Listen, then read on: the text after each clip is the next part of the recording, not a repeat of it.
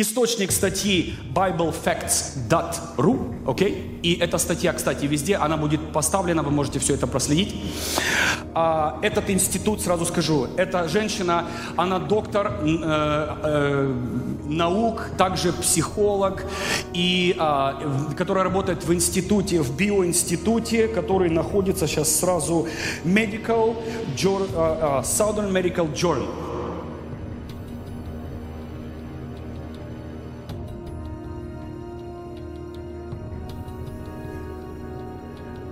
В США, это у нас здесь, провели потрясающие исследования, объясняющие многие загадки человеческой жизни. Ученые создали прибор, при котором можно увидеть силу молитвы.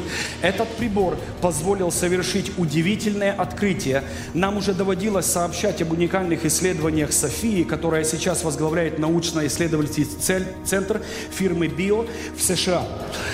Эта съемка называется «Кирлиан». Длится доли секунд, рассказывает она. Моя камера фиксирует не только ауру, но и другие энергетические структуры, параллельные, пересекающиеся с физическим миром формы жизни, которые постоянно взаимодействуют с нами. Невероятное и необъяснимое, это пишет эта женщина. Есть вещи, которые невозможно истолковать двояко. Объясняю. Например, когда человек молится Богу, рядом с его фигурой фиксируются удивительно гармоничные, красивые энергетические структуры. Ангелы. Разве могут молитвы привлекать демонов? Вопросительный знак. Кирлиан фотосъемка подтвердила, что бесовское одержание и подселение демонических сущностей в физическое поле человека совершенно реальные вещи. Okay? Поэтому она объясняет, что чаще всего духи живут не в человеке, так как они духовные существа. Все со мной, да? Они живут внутри человеческой ауры, внутри твоего поля. Все со мной? Окей? Это все там зафиксировано. Смотри дальше. Кирлиан фотосъемка подтвердила, что бесовское одержание и подселение демонических существ в физическое поле, то есть у тебя есть поле, в этом поле может находиться духовное существо, да, которое подселяется и живет как часть твоей жизни. Подселение демонических существ в физическое поле человека совершенно реальные вещи. Рядом с пальцами или внутри них очень часто фиксируются лица людей или демонических структур, а иногда просто видны рогатые головы. Именно где руки человека. Представляешь? Дальше. Представление о демонах, как о рогатых людях, нашло подтверждение на кириллиановских снимках. Что интересно, демонические структуры появляются в разорванных полях.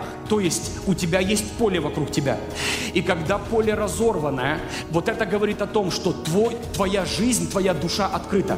Когда поле замкнуто, сейчас ниже я объясню, чуть-чуть маленькое превью. Она пишет, когда поле замкнуто, это называется позитивная энергия христианина. Ничего не может проникнуть туда. Представляешь, камера уже это снимает. Okay? Дальше.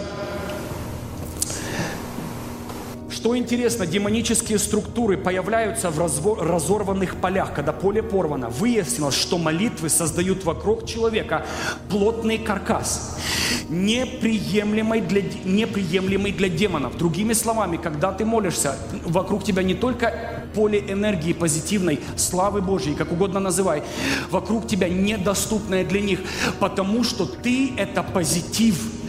Демоны и бесы – это негативное поле. Все со мной? Эти две структуры не могут столкнуться. Она объясняет там ниже, что позитивное с негативным не может войти в контакт. Оно отскакивает. Оно не может атаковать. Представляешь? Даже это уже видно на физическом уровне. Что мы с вами и знали в духовном. Мы это в Библии читаем.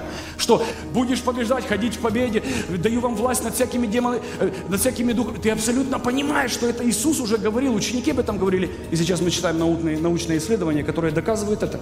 Итак, выяснилось, что молитвы создают вокруг человека плотный каркас, неприемлемый для демонов. Эти вампирические сущности не стремятся в плотную ауру, ведь нужно прилагать усилия, чтобы ее пробить. Они туда даже не пытаются идти. У обычных людей кругом полно дырявых полей. У простых людей, которые не являются христианами, полно дырявых полей. То есть проникнуть можно в разные сферы жизни человека. Okay? В в которые можно легко внедриться. Когда человек не защищен, он становится свободно проницаемым, удобным для демонического воздействия. То есть неверующий человек намного более уязвим, нежели верующий. Окей? София поясняет, мы видим их как энергетически, мы видим их как энергия, энергетически. На снимках они фиксируются как кобры или ужи. Более того, на серии снимках видно в динамике, как кобра идет сквозь поле человека. Но судя по полученным фотоснимкам, это не фантазия, а картина, написанная с натуры, видимая в диапазоне частот, где фиксируются объекты тонкого духовного мира. Ученые говорят, что могут принять лишь только то, что возможно наблюдать и поверить. Несколько лет назад в научно-медицинском журнале Southern Medical Journal сообщалось, что было проведено исследование, показывающее, как группа больных, за которых молились, поправилась значительно быстрее пациентов из той группы, за которых не молились. Окей? Это неверующие люди просто делают опыты над христианами, да? Или с христианами, скажем так. Мы обычно осторожно относимся к таким данным, ведь для Господа мы драгоценное создание, а не материал для статистических исследований. Однако результаты впечатляют. Тут напрашивается интересный вывод. Страшные персонажи – это не что выдуманное, а реальные жители невидимого мира. Все за мной, да? Итак, дальше. Она говорит мат, матерщина, ругательство. Выяснилось также, что очень мощно эти все матерщина деформируют ауру, ругань, в особенности мат. Богословы уже давно писали, что матерные слова – это имена демонов или бесов. Если человек их произносит, они тут же нападают на него и того, кого он ругает. То есть, когда человек матерится, бесы касаются и того, и другого. Okay? Кирлиановская съемка подтвердила эту точку зрения. На энергетическом уровне демонические структуры постоянно находятся рядом с нами и в огромных количествах. Обычно они не могут причинить нам вреда, но произнося матерное ругательное слово, мы подпитываем энергией демона, носящего это имя, и он постарается внедриться в наше поле и в поле человека, которого мы послали к этому бесу. Еще такое вот выражение люди говорят: ну ты козел, говорит человек собутыльнику, в поле которого мы фиксируем рогатое существо. Представь, на камере моментально появляется рогатое существо. И многие другие прозвища имеют конкретные образы, проявляющиеся на кириллиан фотосъемке. Иначе говоря, ругательные слова – это некие молитвы для вызывания бесов. Если вы произносите имя рогатого или другого беса, он тут же выделяется из нечисти, которая буквально кишит вокруг нас. Но на зов он является вам во всей красе. Кто-то понял, да? Духовный мир везде. Но когда ты определенную фразу говоришь с энергией, именно этот демон и выходит из общей массы.